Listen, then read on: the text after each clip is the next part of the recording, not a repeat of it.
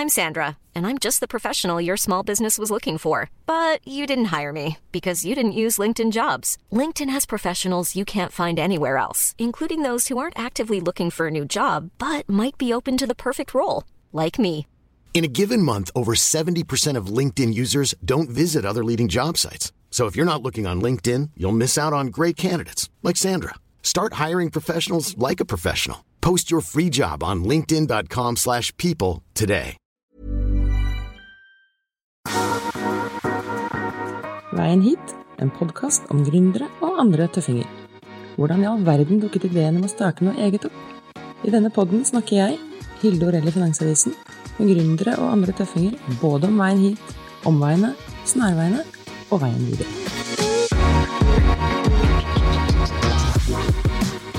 Velkommen hit, Espen Malmo. Tusen takk. Du jo en mann som mange gründere kanskje det liksom legger frem et eple til læreren. For du sitter jo på en stor pengesekk. Du jo har et VC-fond. Du investerer jo I en tidlig fase for gründere. Du har masse risikokapital. Og det jo, VC-bransjen jo ikke så stor I Norge. Men hvem denne Espen som har startet med dette?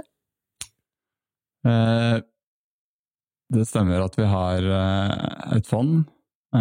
Fondet vårt på 70 millioner kroner, som litt I den norske sammenhengen I hvert fall, men internasjonalt så det jo relativt sett ganske lite. Men utrolig spennende gryende bransje I Norge, vil jeg si. Hvem jeg veldig sånn tradisjonell Oslo-gutt. Vokste opp på Sognsvann, eller Nordberg, Korsvoll, Sognsvannsområdet. A4, familie på 4 type person. Men du økonom? Jeg ikke økonom. Jeg ingeniør fra NTNU I Trondheim. Studert noe som heter kommunikasjonsteknologi, så det en datateknologilinje, sivilingeniørlinje på Gløshaugen I Trondheim. Så det skal si, utdanningsbakgrunnen min. Og hva gjorde du når du var ferdig I Trondheim? Så da jeg var ferdig I Trondheim, så hadde jeg fått meg jobb I konsulentselskapet Ernst & Young, og hadde vært der sommeren før også på en internship, så fikk tilbud om å komme tilbake dit etter ferdig 5. klasse og ferdig masteroppgave. Så da startet jeg der, som ganske mange andre. Så konsulentveien en ganske både lærerik og kul vei å gå. Og så veien videre? Liksom. Videre fra Ernst & Young, så jeg var der I noen år, og flyttet eller byttet jobb til noe som heter Sprint Consulting, som et mindre norsk konsulentselskap, utrolig spennende profil, jobber mye med innovasjon og forretningsutvikling, og også litt mer tradisjonelle strategiprosjekter. Så det var der jeg ble kjent med flere av de andre som var med å starte opp Skyfall Ventures. Så det startet vi opp I 2016 som formelt, selv om vi hadde drevet litt med engleinvesteringer, som vi kaller det, I et par år I forveien også. Hadde dere investert I noe som har blitt stort, eller som kjent? Eller? Så fra 2014 markerer kanskje starten på Skyfall Ventures. Det I den perioden hvor noen av de andre, dessverre ikke jeg, men en del av de andre I Skyfall-systemet ble kjent med hverandre gjennom investering I kolonial.no blant annet. Så det markerer starten på investeringsvirksomheten, Nabobil, Otovo, litt andre selskaper også som har gått ganske bra, og også sikkert skapt en litt sånn gnist rundt det å investere I tidlig fase tech på den tiden også, så var ikke å investere I teknologiselskaper like hot som det I dag. Så jeg tror ganske mange investorer, I hvert fall hvis man starter opp selv og investerer litt av sine egne penger, litt avhengig av å få noen gode opplevelser innledningsvis for at man skal tørre å se at det mulig å tørre å starte det litt mer profesjonelt, så det var det vi gjorde i 2016, hvor jeg fikk oppgave å egentlig bygge opp Skyfall til et ordentlig profesjonelt venturemiljø. Men det er så mange fisk der ute, og så sier du dere tidlig ute, men du kan jo ikke være for tidlig ute kanskje heller. Altså, hvordan det du går frem? For å finne ut hva hot og hva not, liksom? Eller det et slags veddemål du tar hele tiden? Ja, absolutt. Nei, det jo egentlig ingenting som heter for tidlig ute. Det noen investorer går så tidlig at selskapet omtrent ikke etablert. Vi har valgt å gå litt senere, så det som tidlig fase for oss, og det som vi definerer som tidlig, typisk et selskap som har et form for produkt, en prototyp av et produkt, eller en beta, eller en MVP. Vi kaller det litt forskjellig. Men altså, en PowerPoint, det for tidlig for oss. Og så liker vi gjerne at selskapene har en eller annen form for traction i markedet. Altså en eller annen form for validering fra kunder som bruker tjenesten, eller kanskje noen bedrifter, en liten håndfull bedrifter som betaler for å bruke en tidlig versjon av produktet. Det liksom det vi definerer som tidlig fase. Og så det ingen regler uten unntak, og sånn det for oss også. Så vi kan faktisk investere i ting som ikke helt har kommet til et beta-produktstadie. Det gjør vi ganske sjeldent, men da det typisk gründere som kanskje har gjort noe fra før av, som har bevist at de har fått det til tidligere, og da det litt tryggere for oss å backe de, selv om det ikke markedsvalidering og nødvendigvis et produkt som foreligger. Men har dere også noen sånne kriterier som de må oppfylle? Igjen da selvfølgelig ikke uten unntak, men sånn noe som innenfor, og noe som ikke innenfor? Vi har et par-tre kriterier som veldig sånn, kall det showstoppere for oss, eller som harde kriterier for oss, og det viktigste for oss at det minst en av gründerne, jeg pleier å si, må være teknisk, og siden vi investerer i software-selskaper som primært, så betyr det ofte at en av gründerne må være utvikler. Å sette bort den type kompetanse til konsulenthus eller folk i utlandet noe som vi ser på som ikke det smarteste. Hvis man skal bygge teknologi og bygge det, så må man ha den nøkkelkompetansen in-house. Så det en sånn showstopper. Og det egentlig basert på læring vi har hatt. Det betyr ikke at det ikke går an å bygge suksessfulle selskaper på andre måter, for det går det helt klart an å gjøre. Men for oss det en bra som proxy på liksom det, et viktig element til det å starte å bygge den in-house nøkkelkompetansen, da må man ha det med fra starten av. Og så har vi litt sånn uskrevne regler på liksom alder på selskapet.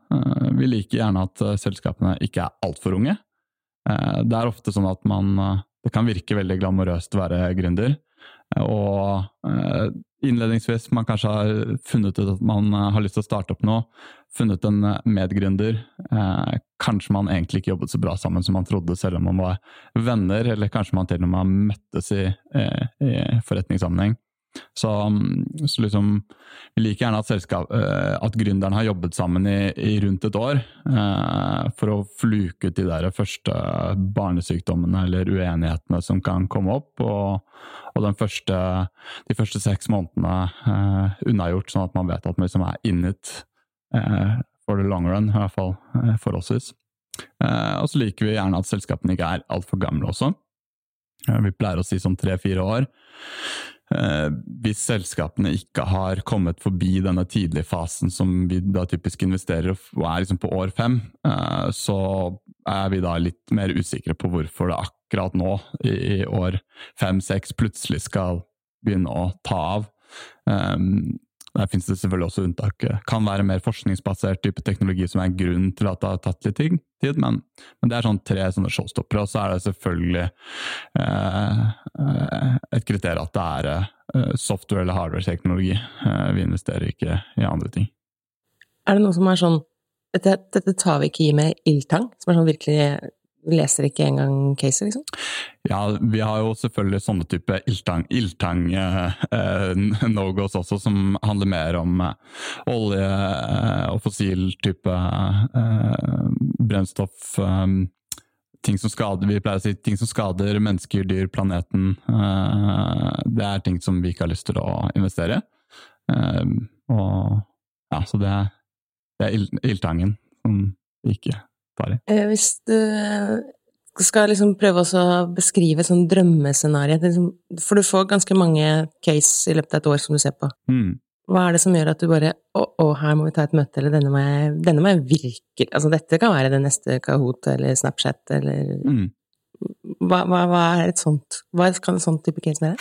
Det faktisk ganske vanskelig å se det liksom, når du får det inn på pulten. Det kanskje lettere å se at dette skal vi ikke se på, og så prøver vi å være veldig, veldig åpne på å se på ting som ikke faller inn under de der no-go-kriteriene våre.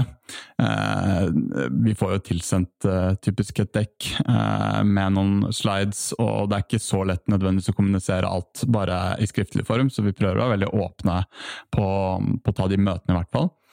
Men når vi først kommer dit, så det klart at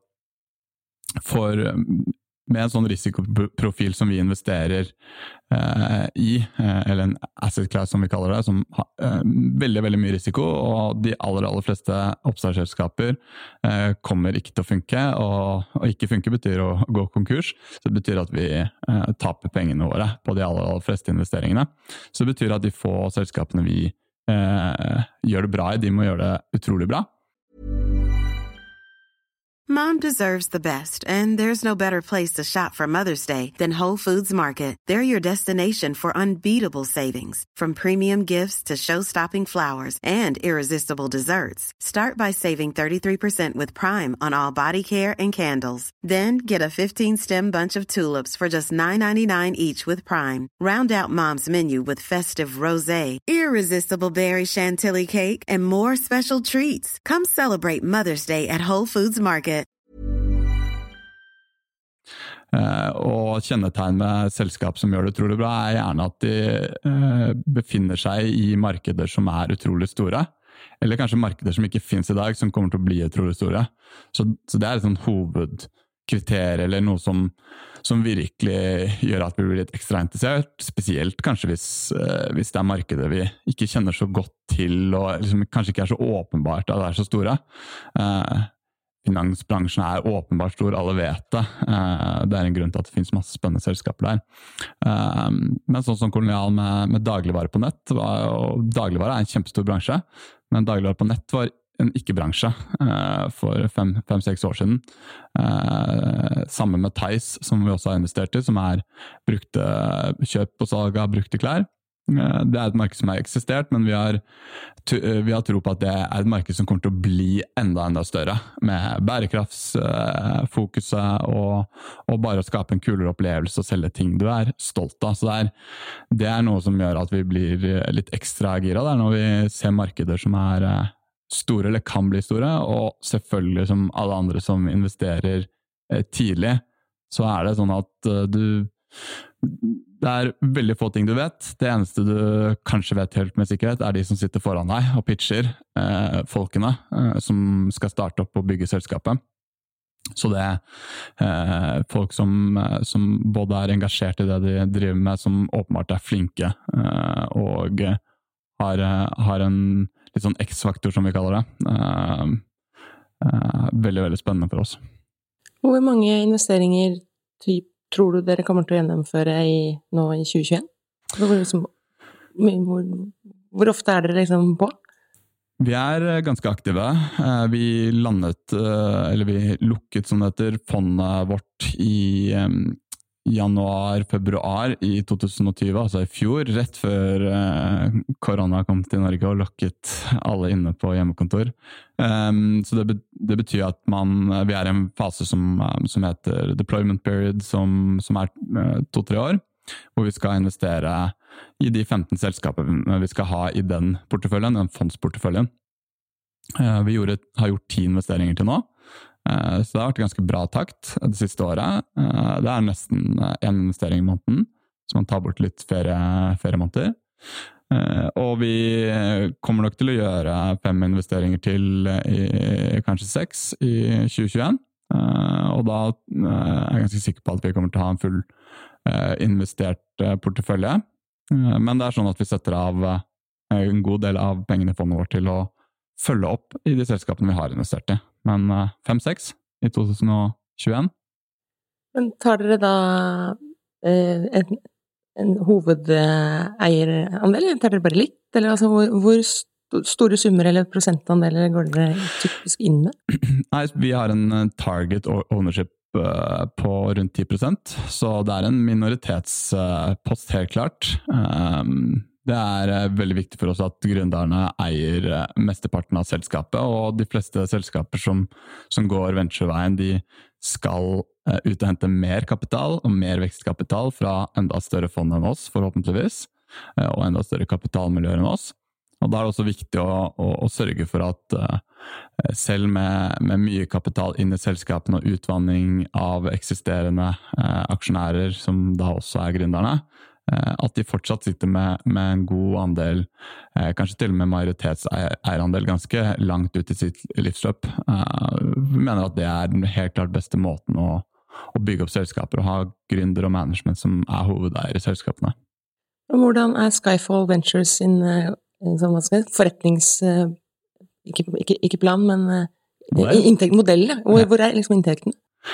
Nei, så vi valgte i første fondet vårt å ikke ta noe management fee, altså et årlig gebyr, som ganske vanlig i bransjen.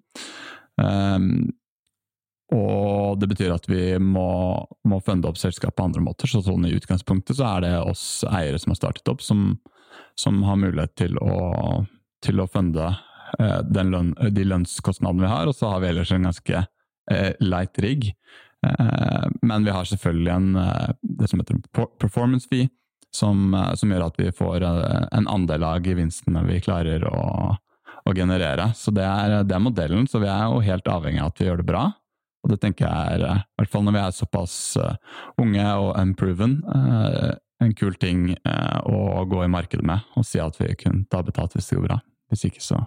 Er det noen av de selskapene som i porteføljen nå, som allerede liksom peker seg ut, at dette kan jo gå virkelig sky high? Det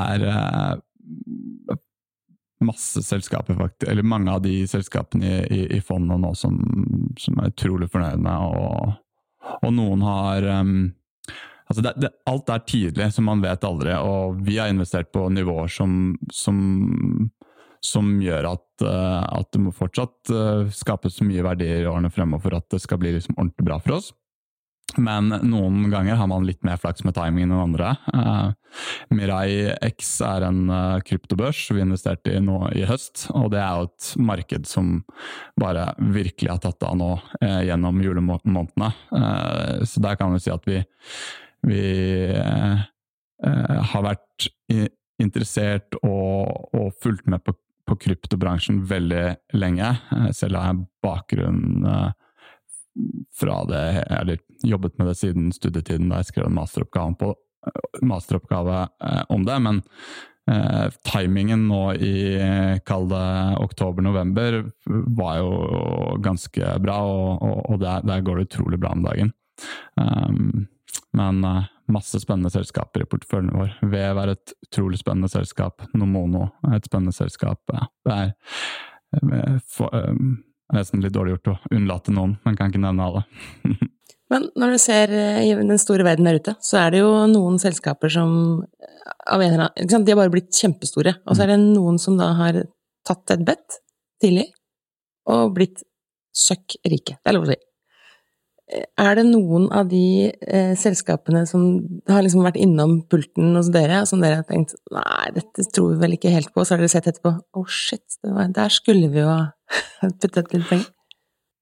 Vi har ikke hatt noen sånne type case ennå. En del av de selskapene som har gått veldig bra, som folk har hørt om i Norge, som Remarkable, Kahoot og Spacemaker. Det liksom generasjonen som akkurat et par år for gamle for oss, eller i hvert fall startet opp rundt de samme tidene da vi startet opp.